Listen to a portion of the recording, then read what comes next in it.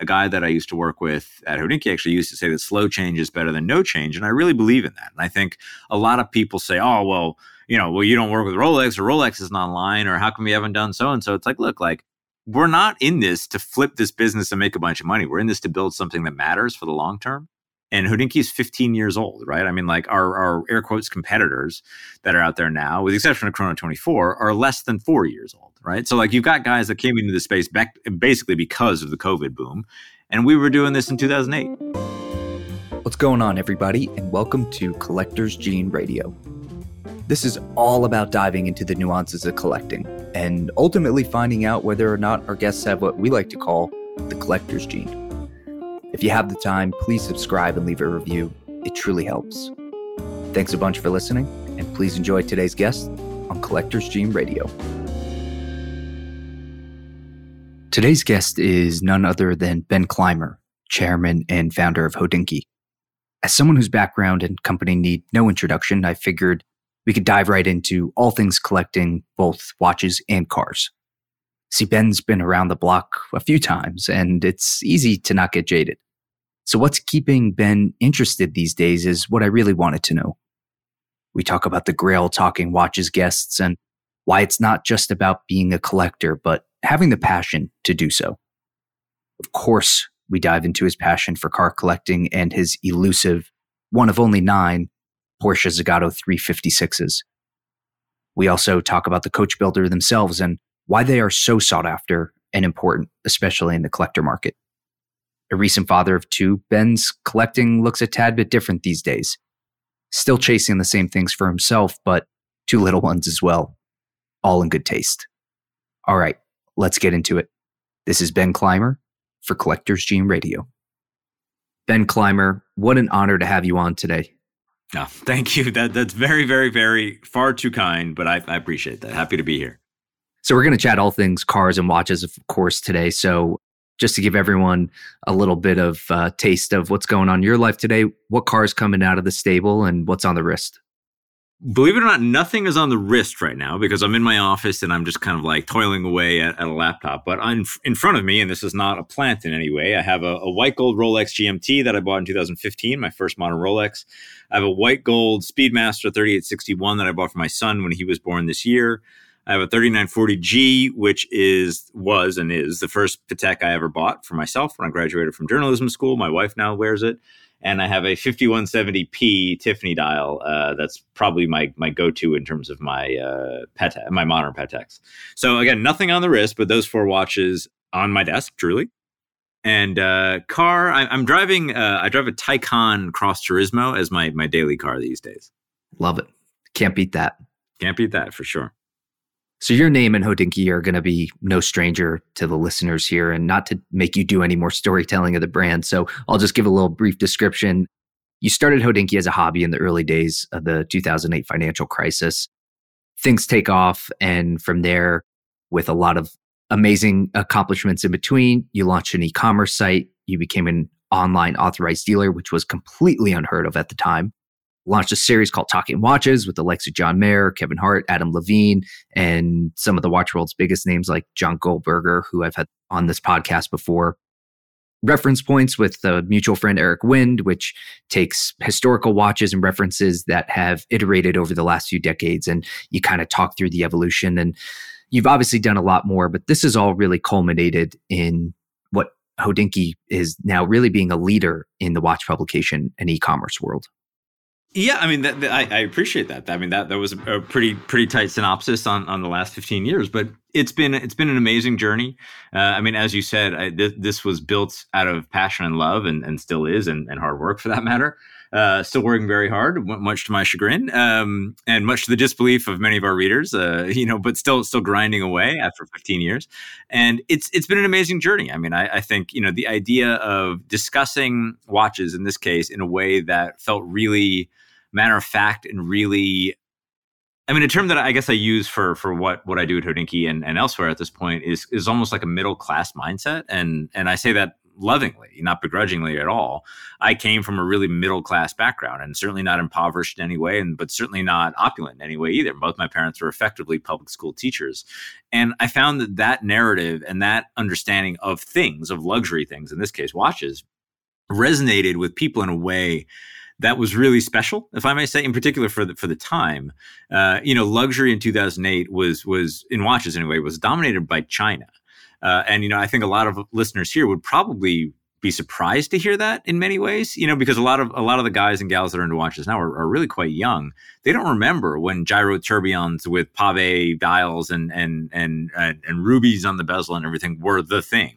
The American watch consumer was incredibly uneducated. I mean, really, like, they were buying Rolex and that's it, Tag Heuers and Longines and things like that, which were, kind of more mass market luxury. Now everyone knows what Patek Philippe is, or AP. I mean, people used to call Audemars Piguet Audemars Piaget. They thought the two brands were one and the same.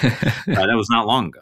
It still happens. Exactly. And so, this kid from upstate New York, being myself, approaching it with a somewhat academic kind of mindset, but certainly more approachable mindset in terms of, storytelling, and then putting it all online and broadcasting it out was, if I may say, I think really different for the time. And I think that's what really brought people to the site in the early days, which was simply just like a guy who loved the stuff, couldn't afford shit, but just loved it and had a different approach to what watches were at the time. Vintage watches. I mean, my God, vintage watches in 2008 were nothing. I mean, really nobody covered them. Nobody cared at all.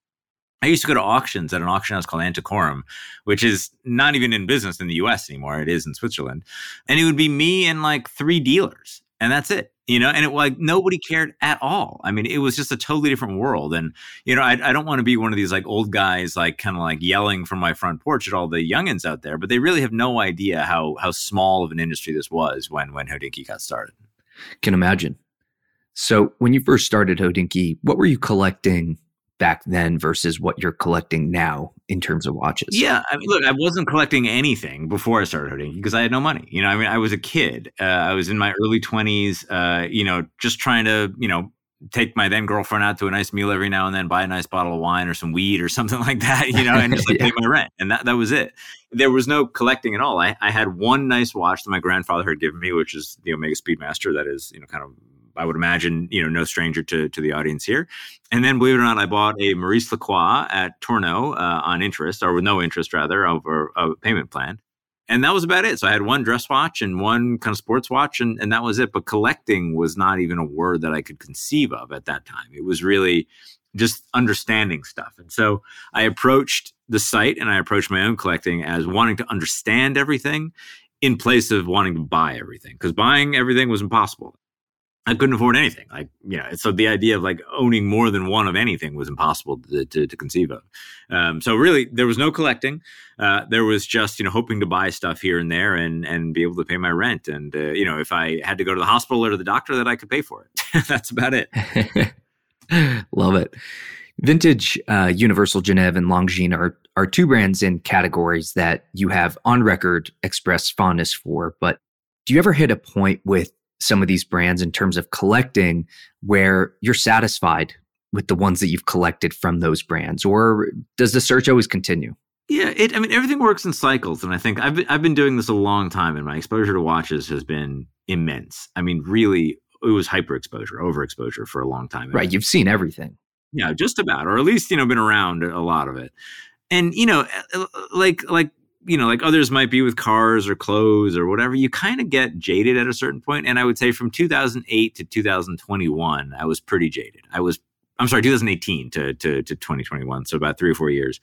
I was just like, man, I just don't care. I really just don't care.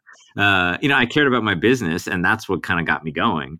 But the idea of like chasing watches, vintage watches in particular, which, is really a savage industry at best, was just not compelling to me. And I just needed to kind of take a break from that side of things. I went off Instagram for 3 full years, which is great for my mental health and physical health, and kind of came back with fresh mind, fresh eyes, fresh heart when I was able to step down as CEO and approach the business from a much more enjoyable perspective, which is where I am today, which is I'm the chairman of the business. I still work incredibly hard for HODINKEE. I'm in content. I'm on content. I'm making stuff happen all day, every day. But it's not running the business. And running a business is not fun unless you're one of those people that loves it. I'm not. I love running a small business and building a business, but running one is a different thing completely. But having said that, like I've circled around and started buying some watches that I loved and had to sell in the early days. I just bought a 14270 Blackout Explorer, which was my first Rolex ever. Yeah, I was looking at a 6240, which I've owned 3 or 4 of and currently don't own anymore. So, some vintage Rolex here and there, some vintage Patek that I've owned and sold. I'm into some independent stuff. I'm into Lange rather, and Patek, Akrivia, of course. There's a lot of stuff that I'm into, but in terms of, the stuff that I've owned a lot of, I mean, I've owned 7 Paul Newmans, and it's just like, do I own any now? I do not. And it's just like, okay, if somebody came to me with an original owner, 6239 box papers, like dead mint, would I consider it? Yeah, of course I would. But the pricing is another thing. And again, I don't want to sound like some old fart here, but the idea of paying 3+ for a 6239 Paul Newman is insane. I mean, I have very clear recollections of when they were 85. I have even more clear recollections of when they were 125 because that's what I paid for the one that I had. And it's just like it's just hard for me to justify that in a life where I have children and a mortgage and other things that go on. But to be clear, I still buy a lot of watches. It's just things that excite me now versus the things that excited me 10 years ago. Do you ever collect iterations of the same watch, or are you kind of a one of each type? No. I mean, I'm a total completionist. So, I mean, at one point I had 6 2526s. I had 3 different reference of Paul Newmans at one point, 6239, 6241, 6263 Mark 1. I had double Swiss underline black. I had double Swiss non-underline white. I had 6240 small Daytona, like kind of normal one. I had a 6240 oyster, the small oyster. Yeah, no, I am very much like a completionist, and I do like to collect in sets. So yeah, yes, 100%. And that's not to say those sets always last a long time, but the idea of being able to collect in themes, and when you buy things that are similar in terms of age and stylistically, et cetera, such as like a 6239 double Swiss underline, which was like a 923 serial, and then you have a 6239 double Swiss non-underline, which is a 922 serial, you begin to realize that, okay, like the non-underlines are actually earlier than the underlines. And that becomes really fun and engaging for me. But yeah, no, I do collect in sets for sure. You've talked a lot about where you're at in your collecting now in terms of, the nonsense that comes with vintage watches, like just buy from the original owner if you can and you can afford it. And that's kind of where you're at. And I'm curious because, a lot of vintage watches hold attributes like lacquer or enamel in which they can certainly crack over time if they haven't already. Is that an attribute that you stay away from, even if it's from the original owner or not? I don't think so. I mean, I'm cognizant, it's so funny. It's like, I mean, I can tell you, like, I was offered a really nice 6240 that had some lume loss at the 9 o'clock minute marker or hour marker. It had some lume loss in the hands, etc. And I was like, oh man, like I don't like it was coming from a dealer, and I was just like, it's just like from a dealer, I want it to be perfect, because I don't know. And this was a good dealer, but I don't know what happened to that watch. If that watch had come from the original owner of that watch, I probably would have bought it because I would have believed it, The rest of the watch was air quotes unpolished, had a perfect so-and-so, the bezel was perfect, blah, blah, blah. And so for me, it's just it's the full package, Buying from a dealer is totally cool, and I do it all the time.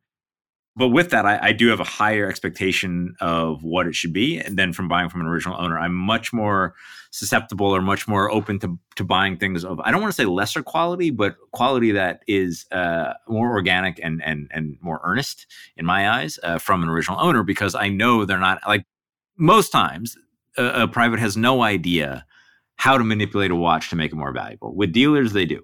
And that I've seen that even from the air quotes good guys. I see that all the time. And that just has always rubbed me the wrong way, to the point like where vintage watches, again, like it's not fun. It's not fun for a lot of people. And it's just like, some of my favorite watches, 2526, 6239, the watch like Universals, things I keep mentioning, I adore as objects. But I don't feel the need to spend my money on them now when I, have personal relationships with brand representatives at brands that I love and can get stuff that is made for me or allocated to me. You buy it at retail, you know it's good, it's your watch. I think the other thing of like buying vintage watches to celebrate life moments, I've always found strange. It's just like I want a watch to be mine if it's going to celebrate the birth of a child or a wedding or whatever. I think that's a really, really odd habit that has been pushed by dealers completely. To buy somebody else's old thing to celebrate your life moment feels really odd. But look, I'm not going to knock people that have done it, of course. It just doesn't connect with me at all. It really doesn't. And so, I don't want to say I'm a modern watch guy. As I said, the most recent watch I bought was a 30-year-old Rolex. But, I'd say more watches than not these days I'm buying are modern. So collecting in general is obviously a very broad term. It can be interpreted and is interpreted differently by each individual. But one of the ongoing projects that you have at HODINKEE are the limited editions with some of the biggest names in the watch industry. In fact, there's probably very few that you haven't worked with at this point. There's a few, but yeah, we're doing okay. You're doing pretty darn good. What are your thoughts on the idea that everyday consumers like you and I collect the collaborations that you've done with other brands? I mean, humbling for sure.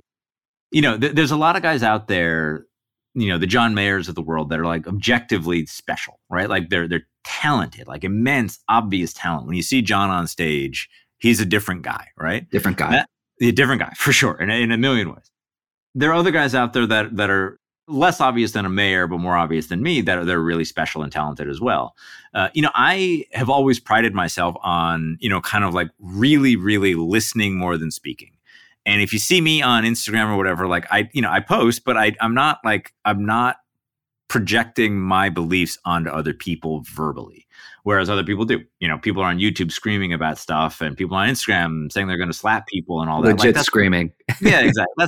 That's just not me. It never was and never will be. Like the way that I communicate my belief system is through objects and through what we do with HODINKEE. And so you've seen a lot of what I believe in the product that we've created over the years, whether it would be the stainless steel Corne de Vache Vacheron, which is one of my favorites, which back then you have to remember nobody was doing those type of high-end complications in steel. I mean, nobody, including Vacheron for that matter. Yeah, I mean, to even get Vacheron to agree to do that in steel is pretty impressive. That was a long time coming, for sure. The Omega stuff, the IWC stuff, the two Leicas that we've done, the Hermes products that we've done, in many ways, like I think one of my greatest skill sets or one of my greatest gifts is the ability to work within incredibly rigid confines of traditional luxury, Hermes as an archetype of that, or Leica or whoever. And I wouldn't say convincing the top management or convincing the brand that there's value in doing something different and outside the box, but working within their ways while pushing things. And I think it's really easy to say, oh, they just changed the dial color. But people who say that have never worked for one of these companies. You have no idea how challenging it is and how much validation is required to get Leica to make a camera that was inspired by your old Rolex or whatever, to put the name of a air quotes watch blog on a Leica, an M10 or a Q2. And I think, we're very good at kind of like respecting those that came before, and you never hear us speak ill of any other people in the watch space or outside while pushing things forward. And a guy that I used to work with at HODINKEE actually used to say that slow change is better than no change. And I really believe in that. And I think a lot of people say, oh, well, you don't work with Rolex, or Rolex isn't online, or how come we haven't done so-and-so? It's like, look, like we're not in this to flip this business and make a bunch of money. We're in this to build something that matters for the long term. And HODINKEE is 15 years old, right? I mean, like our air quotes competitors that are out there now, with the exception of Chrono 24, are less than 4 years old, right? So like you've got guys that came into the space back basically because of the COVID boom, and we were doing this in 2008, So it's a really different mindset of how we approach this industry and how we approach everything. Like, things ebb and flow. We work with brands this year, not next year, but like we think in 5-year schemes, and I think the best brands in the world also think in that type of macro level schemes. You mentioned John Mayer, and, for me, talking watches is the easiest way to get my non-watch friends into watches, especially John Mayer videos and people that they can also relate to. And then they're like, oh, I get it now. And I'm sure you get asked this a lot, but is there a dream talking watches guest? I mean, I'm sure you probably never even fathomed some of the guests that you've had on to this day, but I mean, I would have to assume, like a Clapton is a dream guest and that sort of stuff. In many ways, Clapton was the first John Mayer. And John has been, and he would admit, certainly, really influenced by Eric Clapton. How could you not be if you're in that space? From the VisVim stuff to the Rolex and Patek to obviously music. Clapton would be up there for sure. I've never met him. We know many of the same people. Never met him. I don't know how into watches he is these days. He was incredibly into watches, but that was 20 years ago. And I think that's something to remember that look, we're very blessed in that there's not a single guest on Talking Watches that we've ever paid or given anything to appear on the show. They want to do it, but Clapton's an older guy now. And I think had HODINKEE existed in 2001, 2003, yeah, I think it's really likely he would have been on the show. I think now he's older, we're older. I think just the windows didn't kind of overlap, so to speak. Jay-Z, who I have met, is somebody that we would love to see just because his influence on everything is just so grand.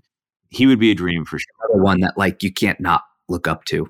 Absolutely. Absolutely. And it's I was talking with somebody the other day, and it's the Grandmaster Chime Patek is objectively a challenging looking watch, from an aesthetic point of view. That's a very diplomatic way to put it. Yeah, exactly. But I love the guys at Patek, so I want to hold these guys in high regard. It's challenging looking. There's that photo of him that was taken, and we posted it. So did others.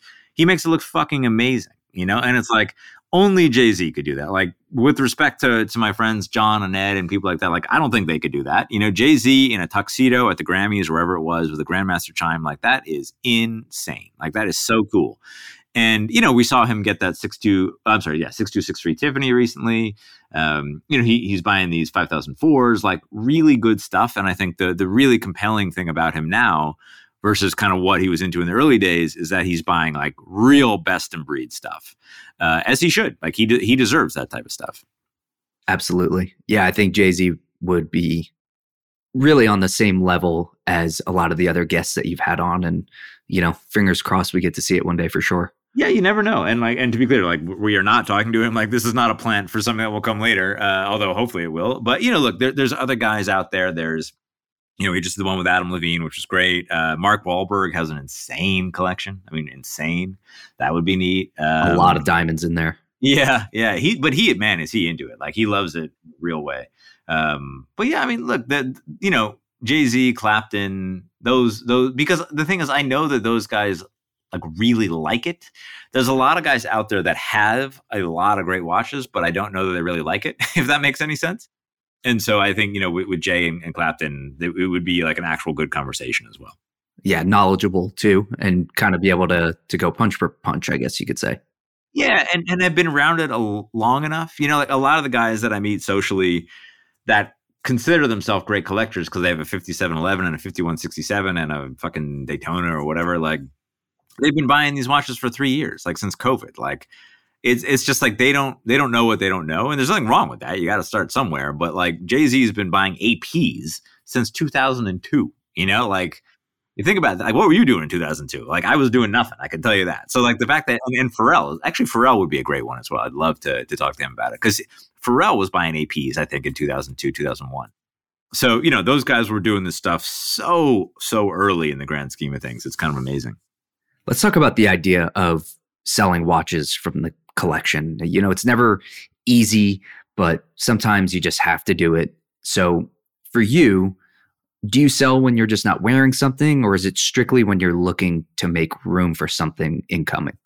It's a little bit of both. Look, as the audience may or may not know, I'm a married man, father of two, right? And that changes your life precipitously, instantly. And so, we're not selling our watches to pay our mortgage or anything like that, but there is a reprioritization of your assets. And I don't think anybody here would be surprised to learn that I was pretty fucking heavy on watches as a single man versus more traditional assets, et cetera. So, a rebalancing of the portfolio, so to speak, was warranted when I got married and kind of matured into the ever mature human being that I am now. But also it's time. And I think there are certain watches that will never leave my collection because they mean so much to me. Some of them are vintage, to be honest. Some of them are not. And then there are others that are just beautiful things. And I think the fun thing about vintage and secondary market watches is that it's easier for me to buy them, wear them, enjoy them, and then sell them without feeling bad. I've never sold a watch that was allocated to me or given to me by anybody that I knew. I've never sold a watch that really I bought new, effectively. I've sold a lot of vintage watches, and I sold a lot of watches that I enjoyed for a few years, and then you move on. But like with Rolex in particular, like you got enough money, you got enough time, you can find anything you want. You know what I mean? Like if you said, "Hey, dude, like find me a 6263 Oyster Paul Newman Tiffany sign," I can find you one, guaranteed. Like you want a first series 2499, I'll find you one. You know, like you got a few $1,000,000. Like it's not that hard. I mean, I shouldn't say that. It is hard to find a one worth buying that checks out in every way. But it's not that hard with vintage watches.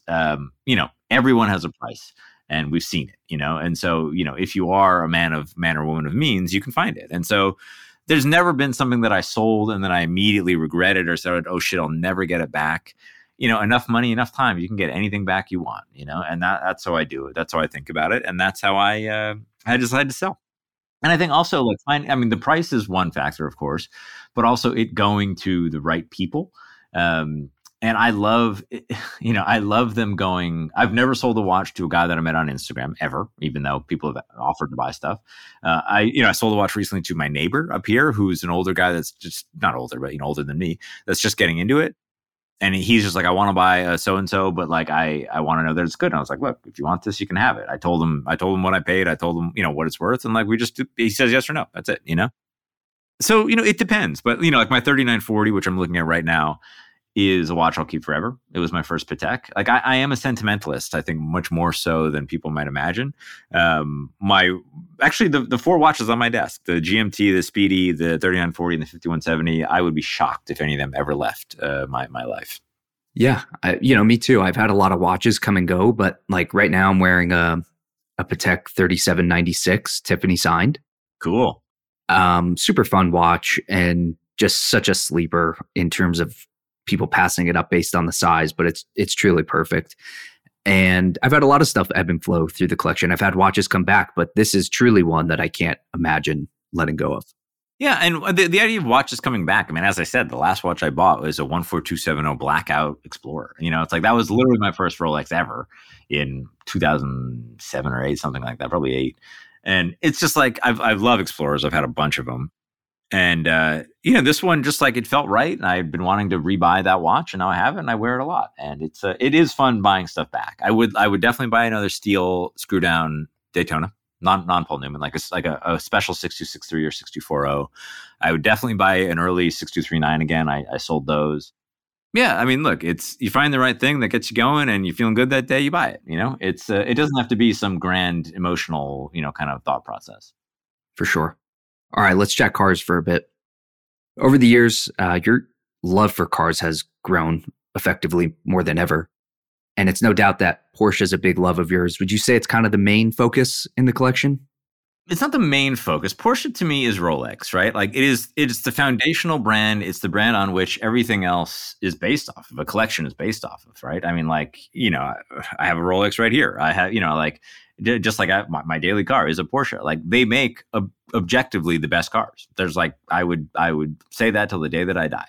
That doesn't mean to say they make the most emotionally compelling cars. So in terms of collectible cars, I've got the 356 Zagato, which is kind of well documented. The Wall Street Journal did a story on it. In terms of 911s right now, believe it or not, I don't have a 911 right now. I've got one on order, a 992. I've owned a bunch and would certainly buy more or buy another. But right now I'm enjoying Italian cars. I've got 2 Alfa Romeos that I really love. I have an old Ferrari that I really love. I have an M1, BMW M1, that is, kind of a German/Italian car. So I'm into slightly more obscure things right now, but I do really, really miss having great 911s. And they are, for sure, they're the Rolex Submariner of the car world, and I say that in a loving way. Let's talk about Zagato for a second, because I feel like it's such an important brand that gets brushed over a lot, especially if people just hear the word and they don't know anything about cars. So, like you said, you've had the pleasure of being offered and owning, and still own, one of the few Zagato 356s that they made. What is it about the coach builder that you love so much? Yeah, I mean, I think it's important to like set the stage of what a coach builder is, so that the readers or listeners rather really get it. A coach builder is somebody that would take a chassis and a motor of an existing product, in this case a Porsche 356, and reshape the body completely. They would build the coach, and the coach is obviously going back to the stagecoach, etc., was the body of a train, then a body of a car. So Zagato was an Italian coach builder that was really kind of rose to prominence, although they date back to the 20s and 30s. They really rose to prominence in the 50s and 60s, making aluminum-bodied race cars for Porsche, Ferrari, Maserati, Lancia, Alfa, etc. They are so special, so rare. Everything's in aluminum. In my opinion, much more romantic, and I don't want to say sexy because that feels like almost a little bit too basic, but like, really romantic and charming and endearing and chaotic at times than Pininfarina, than Touring, than a lot of the other coach builders. And they're rarer as well. So you have these incredibly emotional designs. And if you look at a TZ1 or a TZ2, which are two of my dream cars, grail cars, like, just show me a better looking thing on earth, Right. Whether it's a watch, a person, a computer, a phone, it's just like it just pulls emotion out of people. And Zagato has been able to do that in ways that very few other coach builders have been able to do. So my first Zagato body car was a Lancia Flaminia Zagato that I bought from a friend in New York. And the car was a total dud as a car, but it looked incredible. And I think that got me really hooked on what these special hand-built things are. And like, there are coach-built Porsches. I have one of them now, which is kind of a funny story.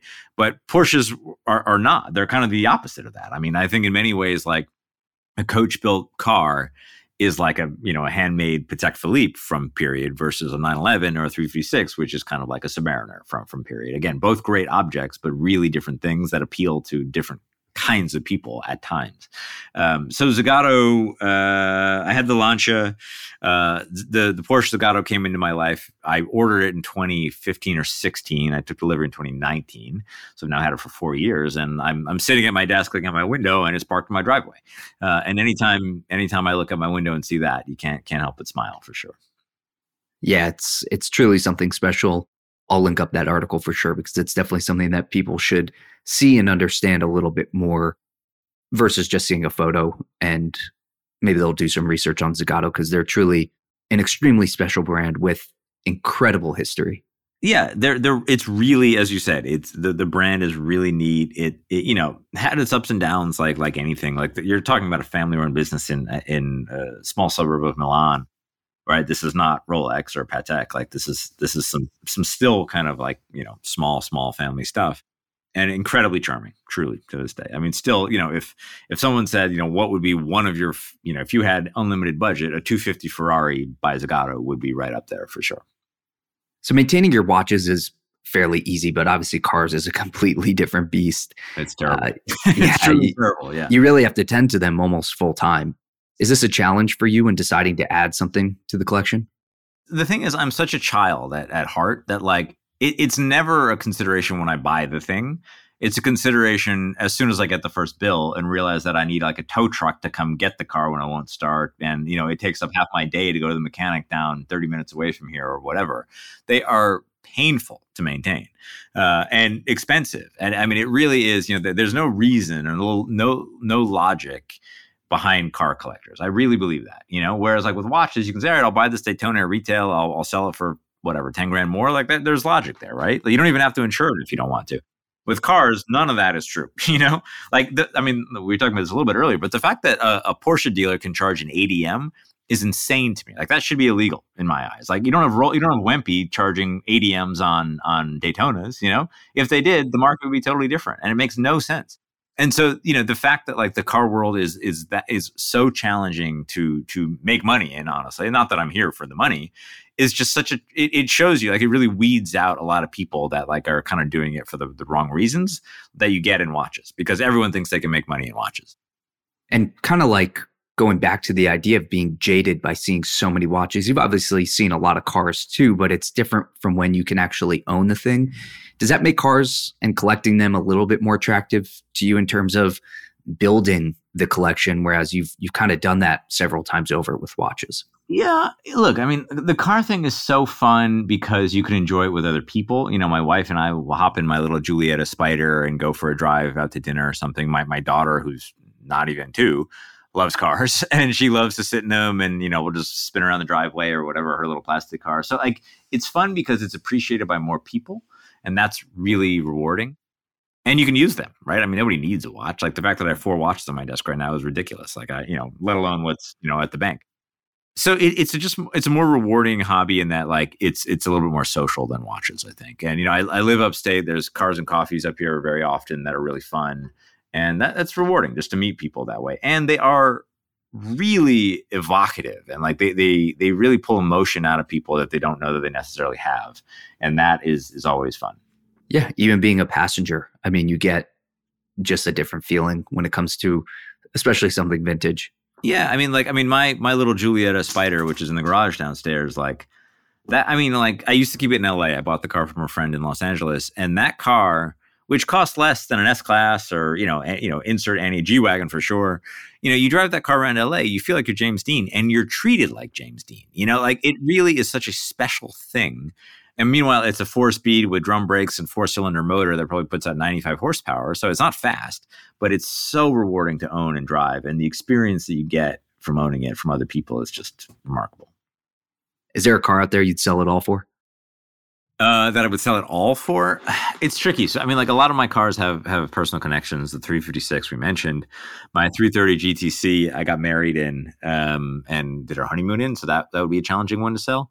But, I think, if there were a few cars out there that I would love to own that I would consider selling it all for, a 275 Ferrari 4Cam, ideally, or just a really great unrestored short nose. I had a 67 S911, which I consider to be one of the greatest cars ever made. There's one specific car, 67S, that I really like that I would, it's a very special one that I would consider buying, at the expense of other things. I've never, believe it or not, driven a 73 RS. From what I understand, that would be kind of an end game car for sure. There's a lot of stuff out there that I love, but the Ferrari stuff, it's a little bit like Patek. It's just like when you're coming up and you don't have $1 to your name, you're like, oh, who needs it? How good could Patek be? How good could Ferrari be? And then you experience it and you say, oh, wow, it really is that much better. It really is a different thing. And Ferrari, modern Ferrari to a lesser degree, but vintage, the Colombo V12s are just incredible. Yeah, they're bananas. They really are. And it's just like, again, like so emotional and so special, and the hand-built nature of it. It's just different. Just like a great Patek is different than other things. Yeah, like I mentioned I'm wearing this 3796, and it is a small time-only dress watch. Very small.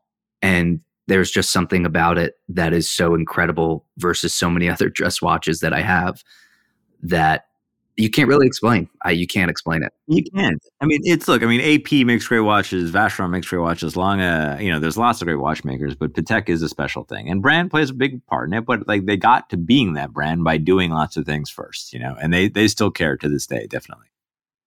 I want to take a moment to talk about another passion of yours, which is golf. And you've recently co-founded Fair Game Golf with none other than Adam Scott and a few others. Tell everyone what the plans are for Fair Game and what we have to look forward to there. So Fair Game is an app co-founded by myself, a friend of mine named Eric Mayville, and then Adam Scott, the Masters winner from 2013 and great guy. The idea was to build a digital home for golfers. And I think, frankly, even in a much more robust way than watches or cars, people that are obsessed with golf are obsessed with a capital O. They spend more time on it. They spend more money on it. They spend more brain power on it than any other hobby I've ever come across. And that includes watches and cars that we just spent the last 45 minutes talking about. And I was like, wow, there's really not a home for everyone to kind of like let their freak flag fly, so to speak. And so with HODINKEE, you can go on there and you can comment on everything. You can chit chat and bullshit, buy watches, do whatever all day long. That doesn't exist for golf. And so we wanted to build an app for free, basically. We paid for it, nobody else. We invested in it. That allows people to do that all day long, as well as connect with people so they can find more people like them. And when I got really into golf about 5 or 6 years ago, I had a little bit of time, a little bit of money. I knew some people, and I found it still so hard to break into the golf scene in New York City or New York City area. And I was like, wow, if it's this hard for me, how hard must it be for like the normal guy, the air quotes normal guy. And so we wanted to build an app that solved that. And so if you go on Fair Game now, you can get basically a handicap for free. You can find people and search people by location, by interest, by name. You can chat with people. You can comment on people's rounds. It's really a fun social app for golf. And it's early days, it's still bootstrapped. It's basically 2 or 3 guys working on it nonstop. And it feels fun. It feels exciting to be building something. And I think there's a long way to go on it. So check it out. And I hopefully it'll be a thing soon. Yeah, we'll be sure to link all that up. Last question before the collector's gene rundown. You've had a lot of great accomplishments in your life, and hats off to you, truly. What has collecting done for you, and how important is it to you in your personal life? It's a really good question. I mean, I think like the idea of collecting provides a foundation for what HODINKEE is, and so in that regard, it's remarkably important. In golf and on the fair game side of things, like we're not collecting objects in most cases, although that is a burgeoning aspect of it. You're collecting experiences, you're collecting journeys with friends and rounds with college, best friends and roommates and all that. And so I think the idea of like amassing memories or amassing, objects in the case of HODINKEE is a really compelling thing because everything is tied to a story. And look, there is the financial gain side of it, which is unfortunately more prevalent now than ever, thanks to the Bloombergs of the world and the Wall Street Journal saying that buy a Rolex now, it's guaranteed to be worth more. We found that not to be true, of course. But for me, again, as I said, like this, I'm just looking at, there are 4 watches on my desk right now. I can tell you the stories of all 4 of them. One of them, the first one, is my 3940G that was, not this one, but the model was worn by Philippe Stern, Thierry's father, for many, many years. It's kind of considered the quintessential Patek Philippe, really undervalued watch.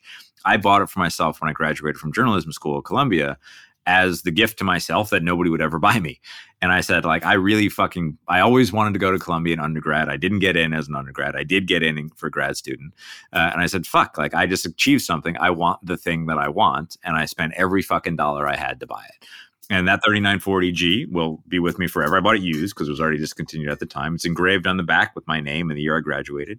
That means a whole hell of a lot. My wife wore this watch to an event last night. Then we look at my Rolex, which is the white gold Pepsi. I think people forget that for a good number of years there were no Pepsi bezel steel GMTs. They only did them in white gold. This was purchased in 2015 when that was the case. This watch was the result of John Mayer and I both celebrating something. I had just effectively closed my first round of funding for HODINKEE. He had just signed on to be the lead guitarist in a band called Dead & Co. And we were in New York City and we said, fuck it, let's go to the Rolex boutique on 5th and see what they have. They had 2 white gold Pepsi GMTs and we both bought them. And that's an amazing memory and also engraved on the back.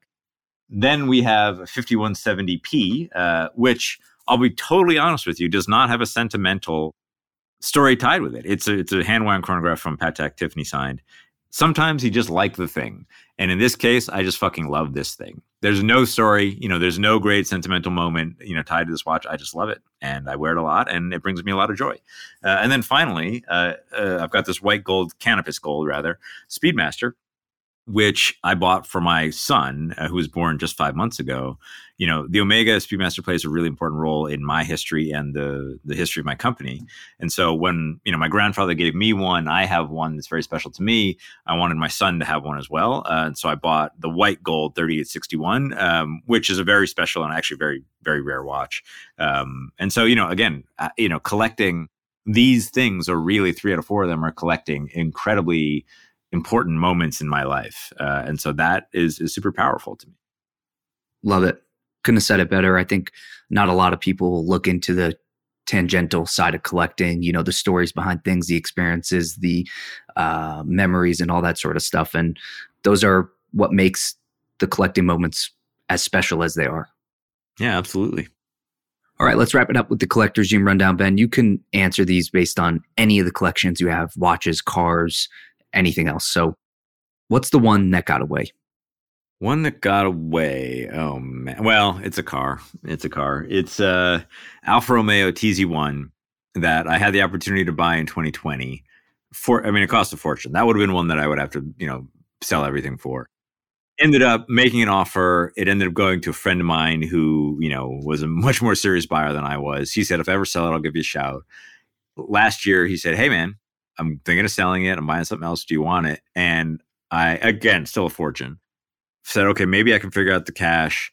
Went out to drive it, and it was just a little bit too extreme for me. It was a real race car, and I just didn't think it fit into my lifestyle at this point. And again, being about to be the father of two, back then father of one. So that car, that particular VIN number, that particular TZ is definitely the car that got away. And maybe it ended up selling. Maybe one day when I have more time or more money or something, it might come back around. But that particular TZ one is for sure the car that got away. No question about it. What about the on-deck circles? So what's next for you in collecting? Maybe something you have your eye on, maybe an area you're focusing on? Yeah, I wouldn't say I have like an area, but I can tell you the things that I have on order, the things that I like, I'm excited about. So, I'm a dad now, as I've said about 100 times, and very proud of that. But I like the eccentric things that appeal to me are really different. So I used to own a GT3 Touring, the first generation, that I loved, but that car was bananas. I mean, it was so fast and so crazy. And I just I drove the 992 GT3, and I found that to be just a little bit too extreme. And so, as a vintage car guy, I was like, man, like the 911 that I actually like the most here is the Carrera T, which is the least powerful with a manual, but has a lot of the sport performance options, et cetera, on it, and is really designed for the purist. And Porsche themselves actually call it the only 911 designed for a purist. So I have a Carrera T on order that I'm incredibly excited about, as I have a Taycan, as I said, electric car as my daily, but the 911 I'm speccing out to be my car, and I expect to own that car for a very, very long time. And that is compelling to me, really taking the time to order it the way that I want it. We'll probably do European delivery so my wife and I can pick it up in Europe and have a nice vacation out of it. I'm very excited about that. And then in terms of watches, I've really been into AP. I think what they're doing with their RD series, the research and development series, the RD3 in particular, is just incredible. And the RD3 spoke to me. I have the RD2 as well. The RD3 spoke to me in a way that no other tourbillon wristwatch has ever spoken to me. A, in that I actually wanted it, and then B, that I wasn't embarrassed to wear it, because it's the jumbo case, the 15202 case, or the 5402 or 1602, whatever you want to call it, 16202 case, but with a flying tourbillon. And it was basically the idea of taking it's like going back to the cars that I love are like, imagine like an E39 M5, which looks like your dad's, a mid-90s banker's car, but actually has a V8 with a 6-speed, And, the RD2 and RD3 is that. It looks like a normal Royal Oak, but has a crazy self-winding flying tourbillon. I think AP is doing great stuff there. Recepi, that's holy grail stuff. Hopefully I'll get one of those someday. Patek, of course. Langa, some very special Langa. Their chronographs, I think, are still the best in the world. Yeah, I mean, again, I think in terms of collecting, in terms of watch, like a watch or a brand that I bought more than one of over the past few years, it would be AP. They find this way to balance cool/hype demand, like what the rappers want and what the rock stars want and movie stars, whatever, with the ceramic stuff and whatever diamond covered here and there. But then they do a watch like an RD2, which is the super slim perpetual calendar. Show that watch to a watchmaker and they'll lose their mind. They will lose their mind. Yeah, they may not know what to do. Exactly. And I think that is what's really neat, is they are not messing around in terms of actual watchmaking, as well as doing some cool shit with materials and putting it on famous people. What color did you do the 911 in? It's slate gray. I'm a slate gray guy. So I painted a sample slate gray with a bunch of special options here and there. It was the same color I did my GT3 Touring in. If you look at HODINKEE limited editions, there's a lot of grays that are featured in that stuff. That is certainly my color for sure. How about the unobtainable? So maybe it's in a private collection, a museum. It's just truly never coming to market. Yeah, well, I don't know that it's never. Look, there's a lot that are genuinely unattainable, like any 250LM or a GTO or all that. I can say that a car that was really compelling to me that I am nowhere near able to afford just came up at Gooding, which was that unrestored short wheelbase, which happened to be in gray, yep. Which was, that if I could, I would for sure. That to me is one of the greatest cars of all time. And that particular example, which I'd actually known about via a friend for a few years, was just incredible. Really, that car in that colorway in that condition was just incredible. So if I hit the lottery or something like it, that would be right up there. There are more cars and watches that are tied to people. So Briggs Cunningham, which was an American entrepreneur / race car driver / watch collector, somebody I've long been fascinated by. He had an Alfa Romeo Giulietta Sprint Speciale that is also gray and original condition. I tried to buy that a few years ago and was, I would say quickly shot down by the owner, who doesn't need to sell anything. And then similarly, he had a Patek 565 as well. And so, a grand vision I've had would be driving that car with that watch, neither of which have been attainable to date. That would be true peak. Yeah, that would be. I have a highly specific, highly nerdy goal of driving that car with that watch, but it probably won't ever happen, and that's okay. The page one rewrite. So if you could collect anything besides cars and watches, money, no object, what would it be?